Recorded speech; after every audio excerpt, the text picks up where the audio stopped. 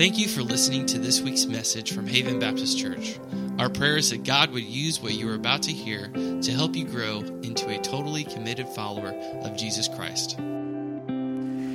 If you play golf, you know there's something that we amateurs call a mulligan.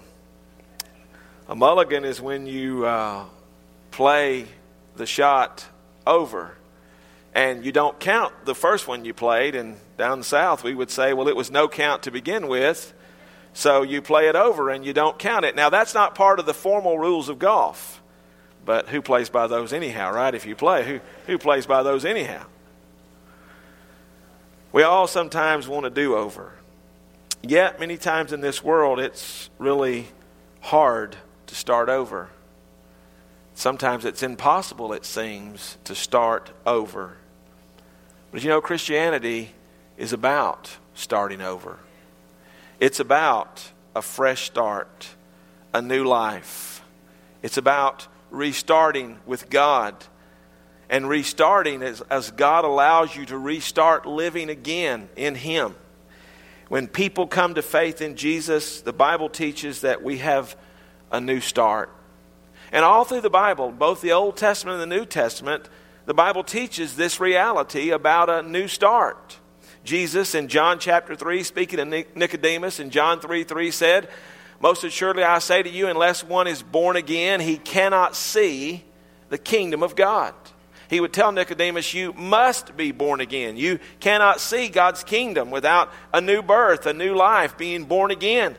Peter, later on, writing to Christians in 1 Peter chapter 1, took this same theme and he spoke to them saying, having been born again. These people were Christians, and he says, you've been born again, not of corruptible seed, that's human seed, not of human ability, but of incorruptible seed, something that cannot corrupt. That is the Word of God, which lives and abides forever. Aren't you glad that being born again is not of something of man, but it's of God? It's something that can never perish and never fade. It can never tarnish because it's not corruptible. Colossians 3, Paul put it this way, and have put on the new man. Here's his metaphor, the new man, the new person who is renewed in knowledge according to the image of Him who created him. When we get saved, we put on a new man, a new person. Even in the Old Testament, David, they were just talking about David. In one of his great times of prayer and failure, he said, create in me a clean heart, O God, and renew a steadfast spirit within me. God, do something new in me. I need something new in me. And you will never have it until you recognize it. But if you recognize you need it, God is able to provide it.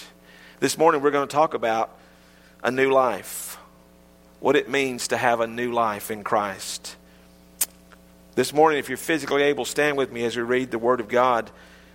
2 Corinthians chapter 5, we're going to begin reading in verse 14. I have verse 12 there, but we're going to begin reading in verse 14. Listen to these words. For the love of Christ compels us, because we judge thus, that if one died for all, then all died. And He died for all, that those who live should live no longer for themselves, but for Him who died for them and rose again.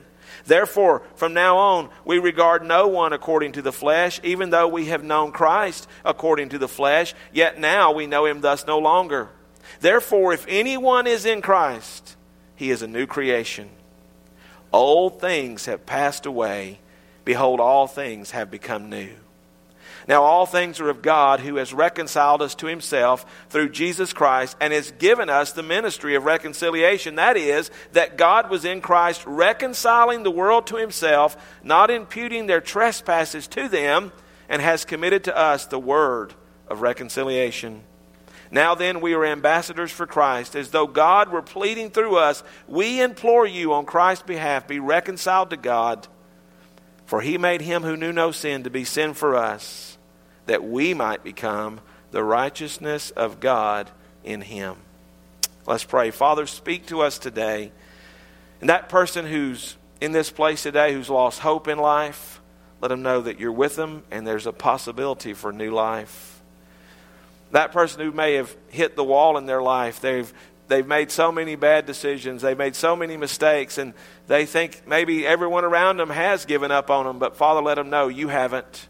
And there's a hope for new life. Speak to us today, Lord. Show us where we stand with you. If there's one here today that doesn't have the new life in Christ, today, may today be the day. If there's someone today who needs to come back to you today may be the day, Lord. We ask this in Jesus' name. Amen. You may be seated. New life. We want to start by talking about the possibility of new life. Is it possible for a person to have a new life? Well, yes, the Bible, as I told you, clearly teaches that it is, but it's not possible because we will it, or because we think we can, or because we do the best we can. You know, we have all sorts of self-help methods, and we have all sorts of improvement methods. We're going to improve ourselves, and I'm all for that, but new life doesn't come by self-help. It doesn't come by self-improvement. You can't go get a course by some self-help person or some life coach. You have to come to God. And God says it's possible. As a matter of fact, Jesus in Luke 18:27 said, "The things which are impossible with men are possible with God."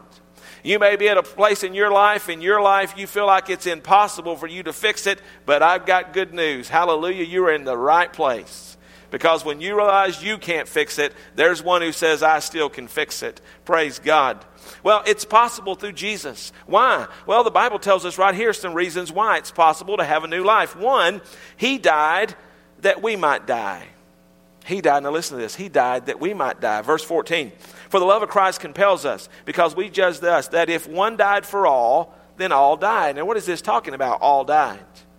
Well, Jesus' physical death made it possible for you and I to have a death to our sin and to ourself. The death He's talking about here is not physical death. He's talking about the fact that Jesus died for our sins so we could die to our sins. He died and took on death so you and I could die to our selfish sinfulness, our own life without God, our living our way, going our way, doing our own thing. Like the Bible says in Isaiah, we all like sheep have gone astray, and you and I can die to that. As a matter of fact, we read earlier when Paul talked about the new man. Well, earlier in that, he had talked about the old man. And for you to get the new man, guess what? The old man has to die. The old man has to go for the new man to come in. You have to die to self so you can live to God. Jesus in Luke 9:23 said it this way. Then He said to them all, if anyone desires to come after me, let him deny himself and take up his cross daily and follow me. He says, deny yourself and then take up a cross. When you took up a cross, remember Jesus took up His cross and carried it? You know what that meant He was going to? He was going to His death. Every day, I need to take up a cross so this old me can die. Because this old me will get in the way of walking with God. The biggest hindrance I ever had in walking with Jesus is me, myself, and I. And me, myself, and I has to take up the cross so I can know Jesus. Romans 6, Paul said it this way, knowing this, that our old man, there he is, the old man, that our old man was crucified with Him, that the body of sin might be done away with, that we should no longer be slaves of sin. That old man is to die, that I do not have to live a slave to my sin any longer. And we have to realize that we are the biggest problem we have. This past week, many of you know I went back to Alabama to help my my brothers were getting my dad's house ready to sell, and I told this story on Facebook. We came back to the house where we were staying at my dad's house on Thursday evening, and it was dark, and we had been working. We'd worked Wednesday, we'd worked Thursday. We had a dumpster full of stuff we had taken out of his sheds and different things. And when we get there, there's this young man in the dumpster. And he's got a light on his forehead like a miner. I thought, hey, I don't think there's any gold there. If it is, I'm claiming it because I put it in there. No. So anyway, he comes out, he starts talking to us. I apologize, I live next door. I was going to ask you if I could do this, but you weren't home. And so I was just looking through, see if I can get some scrap for metal. And he was telling me that, some metal scrap, and he was telling me that he's out of work and he's got a little baby and he's trying to take care of his family. And I just said, that's fine, go ahead, man, whatever. But the Lord impressed upon my heart, talk to him. So the Lord said, talk to him and about me. And I'm like, okay, how do I do that, Lord? That's what I asked him. We're having we don't often have these conversations where I get answers back really quickly, but we're on the spot here. So God's like, okay. So I asked him, how do I talk to him? I thought for a second, then it was impressed upon my mind. Tell him your testimony. So I when he got through doing around, we were talking, and I listened to him about his family, and then I told him, I said, I shared my testimony with him. His story and my story is very familiar. I was 23. My life was a wreck. I was living for myself, about to lose my family. He's 25. He's about to lose his family. He's got issues with his job and don't have a job and all this stuff. And in my testimony, I shared with him, one of the things God impressed upon me when I got saved was my problem wasn't my wife. My problem wasn't my job. My problem wasn't we didn't have enough money. My problem wasn't this or that. What God told me that night was my problem was me. I was living my life the way I wanted to, and this is what had become of it. This is where I was because of the choices and decisions I had made. There was nobody else on the hook for this but me. See, when you and I get new life, the way we get it is to realize there's no one on the hook for this life but me. And I'm tired of the old life. There's no one else made me do this. No one else made the choices and decisions for me. And now I'm responsible. That night I shared that with him. I shared the gospel with him, and that young man Ian prayed to receive Jesus standing out in my dad's driveway. He come to that understanding that he was the problem, but Jesus was the answer. He died that we might die to our old self, but he also died that we might live a new life. Verse 15, Paul says this, and he died for all, that those who live should live no longer for themselves, but for him who died for them and rose again. Now get this verse, that he died that those who now live in Christ, should live no longer for themselves, but for him who died for them and rose again. You see, Christianity is not the old life improved. Christianity is not a better old life. It's a completely new life. See, some of us want a better old life. We still want to be the center. We still want to be in charge. We still want to be on the throne. We still want to do whatever we want to do whenever we want to do it. But we want God to forgive us of our past failures and bless us in our future endeavors. And that's what we think Christianity is. And quite frankly, that's what American churches have sold to us. But I'm just telling you, that is a lie from hell. God doesn't want you to live a better old life. God wants you to surrender your life to him, and that you might live for him and know him and live through him and in him and for him and with him one day when you die, because you've known him in this life. Galatians 2:20, Paul says it this way, I have been crucified with Christ. Look at this. I have been crucified with Christ. There's that old man dying again. Have you been crucified with Christ? It is no longer I who live, but Christ lives in me. And the life which I now live in the flesh, I live by faith in the Son of God, who loved me and gave himself for me. There's a death, I have to die. There's a life, I have to live. Jesus' life in me. I don't live by the flesh anymore. I live by faith now. I live by faith. Not faith, I'm believing God can do a miracle, but faith, I believe God can guide me every step of my way through life, and I'm going to obey what he says obey, and believe what he says believe. That's faith. I've been crucified. Now I live for him, I live in him, and I live through him.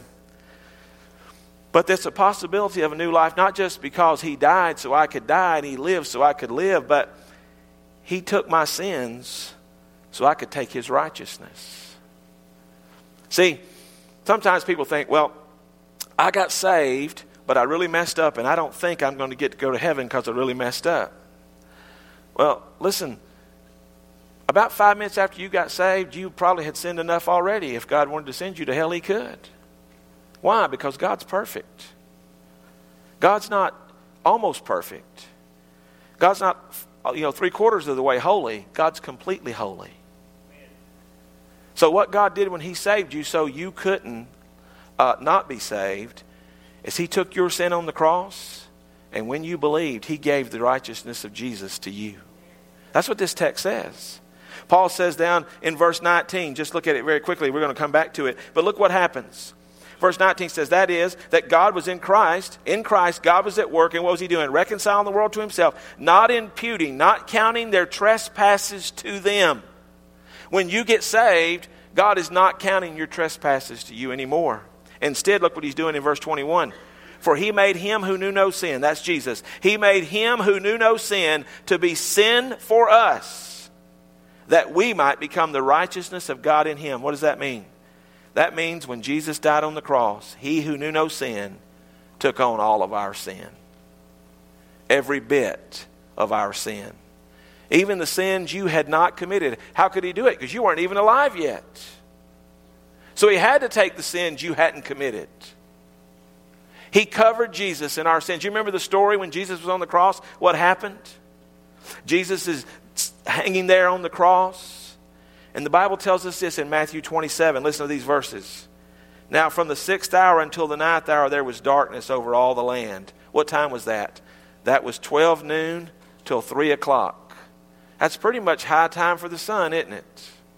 High noon. For 3 hours in the middle of the day, the land went completely dark. Why?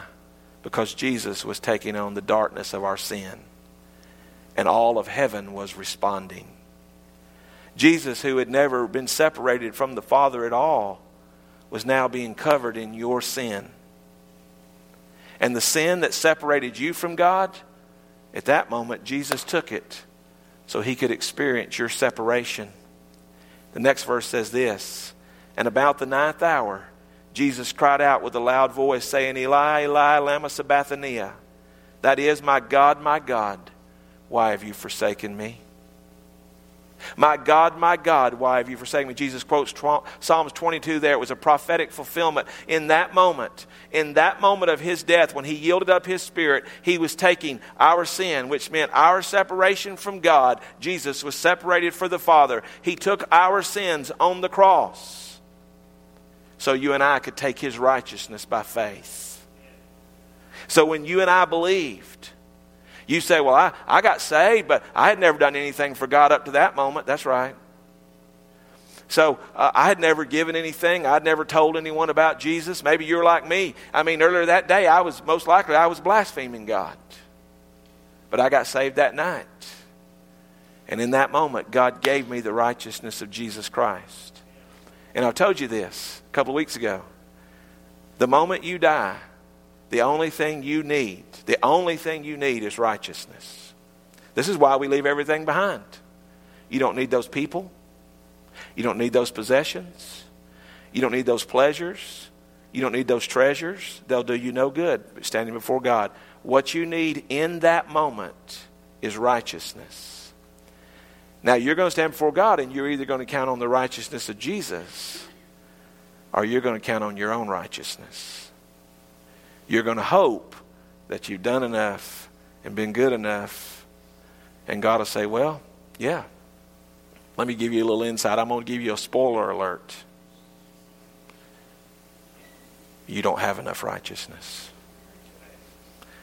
Listen, if you lived the best you could live for 1,000,000 years and you stood before God in 1 second, you'd realize that 1,000,000 years of worth of the best you had would not be good enough. God gives you the righteousness of Christ so you can have a new life. He gives you a new heart and a new life so you and I, it is possible that we can live a new life. But there's a second thing I want to share with you, and that is the testimony of a new life. The testimony of a new life. Because listen, a new life will not go unnoticed. I'm just telling you right now, a new life will not go unnoticed. And you know the first person who'll notice a new life is you. Not your wife, not your husband, not your children. The first person that's going to notice a new life is going to be you. But then, those people closest to you, they'll start noticing. And even some other people who are around you, people who are at work will start noticing. And maybe somebody who hadn't seen you in a while will show up and they'll get around you and they'll be like, man, something's different. Now, listen, a person with a new life is not perfect, but they will be different. When you get born again, you will be different than you have been. You will be different than you would have been. Me and my wife talk about this a lot. We think, what would our life have been if we hadn't intersected with Jesus and heard that gospel message and believed? What path we would have gone on from years from now? Now see, there's a lot of prideful people that think that'd have been all right without Jesus.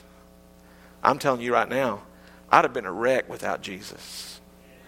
I was already messing up. 23 years, I was already messing up my life. And I'm just telling you right now, I have no confidence whatsoever in my flesh that I would have turned out good, would have made any difference at all, except I would have made a mess of everything. Now notice Paul describes this testimony of a new life. Verse 17, look what he says. Therefore, if anyone is in Christ. The first thing about a new life is, the testimony is, I am in Christ. But notice it's not automatic. Paul's been writing to these Christian people talking about all died, and if we died with him, we should live for him. And he's talking to these people as believers. But then he throws this little word if in here in verse 17. Therefore, if anyone is in Christ. That's an important little word. If. Because, first off, everybody's not. Now remember, Paul's writing to the Sunday morning church group. If anyone's in Christ. So, not if anyone's attending church. Not if anyone's been baptized. Not if anyone is a good person. If anyone is in Christ. So you can be in church and not be in Christ. There's preachers that got saved after they became preachers because they realized they weren't in Christ. They had not truly repented and believed. Being in Christ is a Bible metaphor for salvation. When you believe, what happens is Jesus comes to live in you in the person of the Holy Spirit, but he also places you in the body of Christ, in Christ.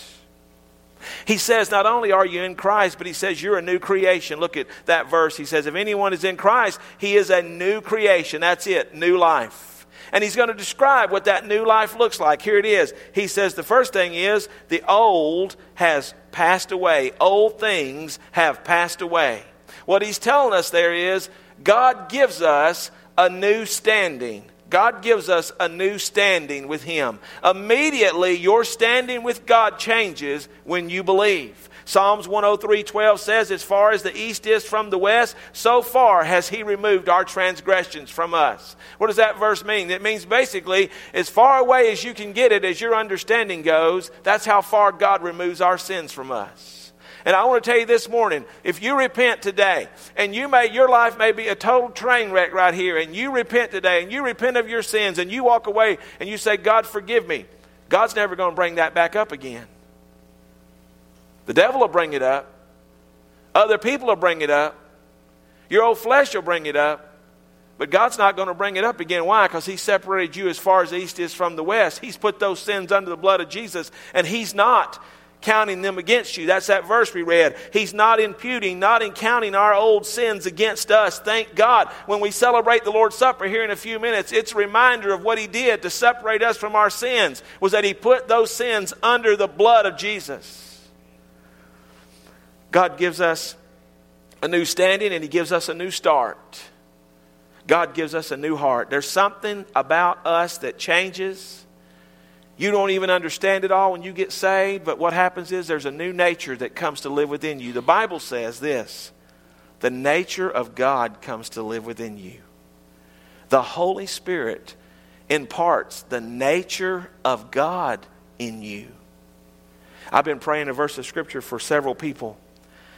And Ezekiel prayed this. This is a prophecy. Ezekiel 36, 26, and 27. It's a prophecy about what God's going to do for Israel in the future, but what he does for us today as Christians. Look what it says.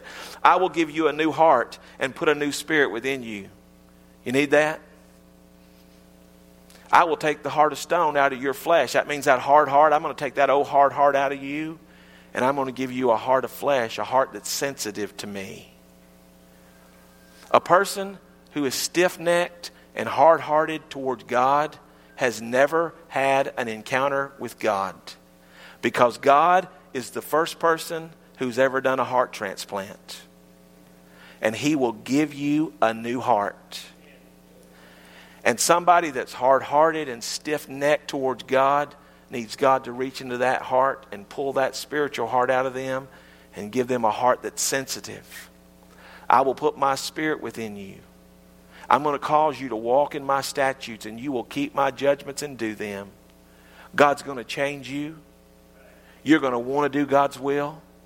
You're going to be heartbroken when you violate God's will. You're going to be sensitive to what God says, and you're going to be ashamed of yourself when you're not.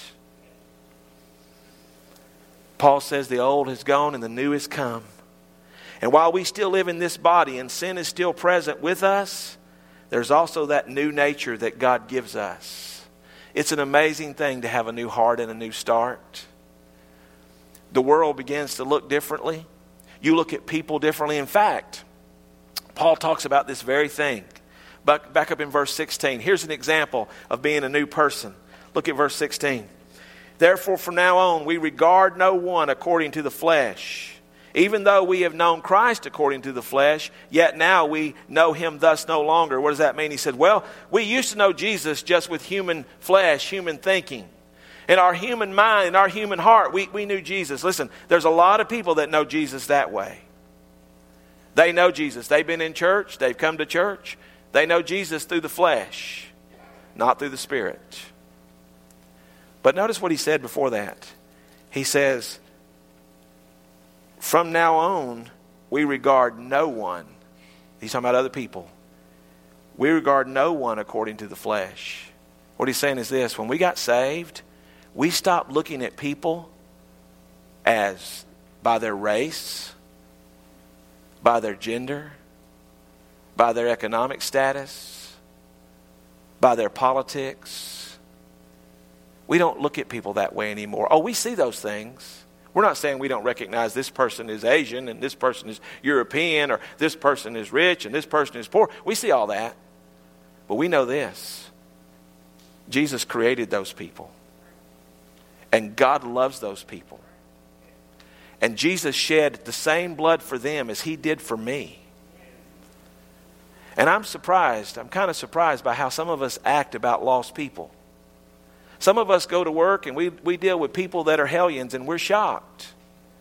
Why in the world would you be shocked with somebody who doesn't have but a sin nature, acts like a sinner? And so don't stop loving them because they act like a sinner, because they are. As a matter of fact, I have a harder problem with you acting like a sinner than I do them. Because you claim to be something they don't. You claim to have something they don't. So when you lie to me, I'm more ticked off about that than I am when they lie to me. As a matter of fact, I kind of expect them to. I've kind of got it figured in. I got like a curve there. I got 10% that he's going to lie to me. There's a good chance I'll just add that to it. He's going to cuss. Okay, I just add it to it. Were you offended by that? No, he's got to talk to God. He offended God, not me. And we're shocked when people act the way they act, but you act the way you act because you are what you are.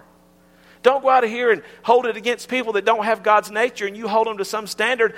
We're supposed to love those people because that's who we are without Jesus. I was reading Oswald Chambers yesterday, and he talks about this very thing, about you and I being the most surprised of all when we change. He says this, what is the proof that carnality, living by the flesh, living for self, what's proof that the old man is gone? Never deceive yourself. When carnality is gone, you will know it. It is the most real thing you can imagine. Listen to what he says. And God will see to it that you have a number of opportunities to prove to yourself the miracle of his grace. Amen. The proof is in a very practical test. You will find yourself saying, if this had happened before, I would have had the spirit of resentment, or I would have cussed. I'd have went out there and slammed the door. I'd have turned the table over. I'd have lied. Anybody resonate with that? You in church, don't lie. If you ain't had that, you need to ask yourself why. Why haven't you ever looked back and said, if that had happened to me before, I would have responded totally different than I did now, and I don't even understand how I responded that way, except God helped me. He goes on to say this, and you will never cease to be the most amazed person on earth at what God has done for you on the inside. There was a young man who we grew up with in school, and my brother Jack and him are real good friends, and he came over to see us this week, and he was buying a guitar for my brother. And I remember he came to hear me preach when I first started preaching. And we were at church that night afterwards in the parking lot. And my memory, I don't remember a lot of this stuff, but I remember he said this. He said, Donald, I just can't believe that you're preaching. And I said, well, I can't believe it either, brother. And I was still the most amazed of those two. I was more amazed than he was. That's the way it is. When God does something, you'll be the most amazed. See, God gives us we're in Christ. We're a new creation. But there's something else about this new life. We're reconciled to God. Look at verse 18. Now all things are of God, who has reconciled us to himself through Jesus Christ and has given us the ministry of reconciliation. The Bible says we're all sinners. We're separated from God. Our sin separates us from God. And as a matter of fact, not only does it separate us, we're separated because we're naturally rebellious to God. We don't want God ruling over us. We don't naturally trust God. We don't want his authority over us. You know what evolution is? It's somebody who hated God and didn't want to stand before him at the end. So they try to eliminate him at the beginning. But you're going to stand before him at the end. He is the authority. But man doesn't want that.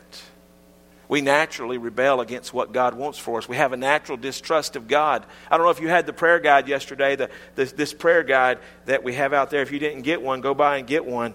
Listen to this prayer. This was the prayer from yesterday. We pray for those who have heard rumors about you, and yet they remain stone cold to your love. Some have been told that you are the source of their suffering. That's from the devil. Others are disappointed, thinking you have failed to solve their problems. Reveal the majesty of your love along with the wisdom of your wrath against evil in the suffering of Jesus. Cause them to behold Jesus himself in all his mighty mercy. Let them see how their sin has brought sorrow to your heart. Grant them heartfelt humility to turn toward you. Receive them with joy. See, we're at war with God naturally. That's why we use God's name as a cuss word. That's why we use God's name when we're frustrated. God gets the brunt of all that. But you know what? God didn't start the war, but he sent Jesus to end it. God didn't start the rebellion, but he sent Jesus to reconcile us. Romans 5:10 says it this way, for if when we were enemies, we were reconciled to God through the death of his Son, much more having been reconciled, we shall be saved by his life. I'm so glad that I got reconciled through Jesus. God acted, God spoke, God did all of it. All I did was sin. And then in that moment of great conviction, I just cried out, God, have mercy on me, a sinner. And God reconciled me. My relationship with God has been made new, been made whole. Many of you have that, praise God. But there's the last thing I want to show you this morning before we wrap up. We've seen the possibility of a new life and the testimony of a new life, but I want you to see the responsibility of a new life. You see, with all God's gifts, there comes responsibility. Your life is a gift from God. There's a responsibility. Your children are a gift from God. There's a responsibility. Your spouse is a gift from God. The Bible says, he who finds a wife finds a good thing and obtains favor from the Lord. There's responsibility. Your job, your health, your abilities, your skills. But I believe none more than this. When a person becomes a Christian and is given new life, they have a responsibility with that new life. And one of the greatest of those responsibilities is to help others find new life. Notice Paul says this, and I want to tell you this morning, if you have new life, you're in the ministry.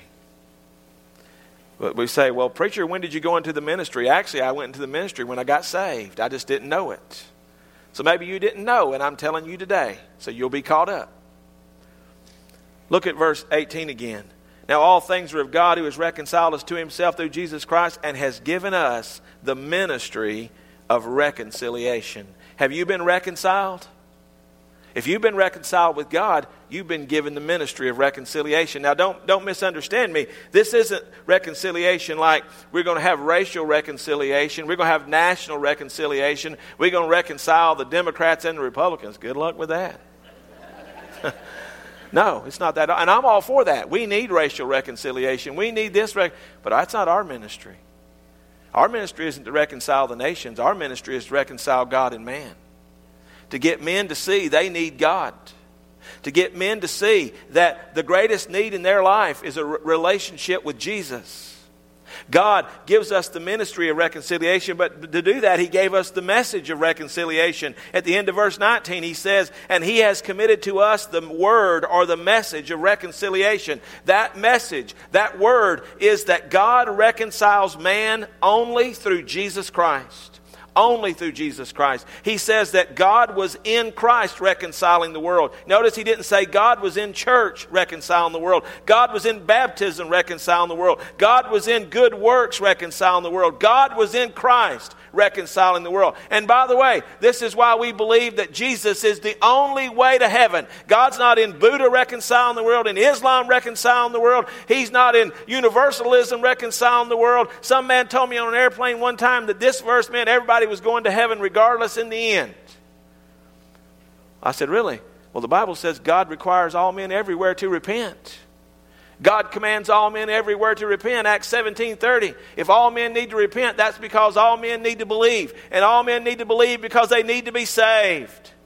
It is the message that Christ died for us. He rose again. He took our place. He was our substitute on that cross. That's what verse 21 is about. For He made Him who knew no sin. We read it earlier, to be sin for us. Jesus was our substitute. He took our sins on the cross.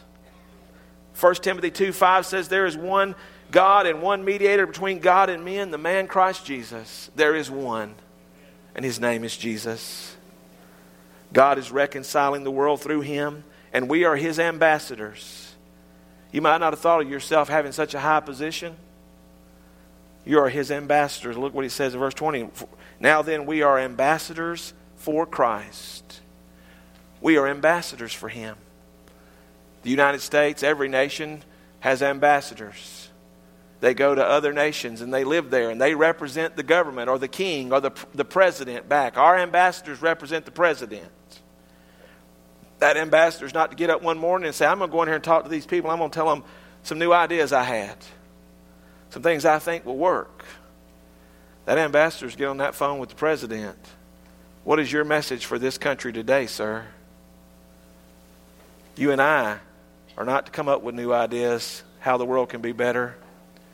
Our message is the same old message. That old story about a Savior came from glory.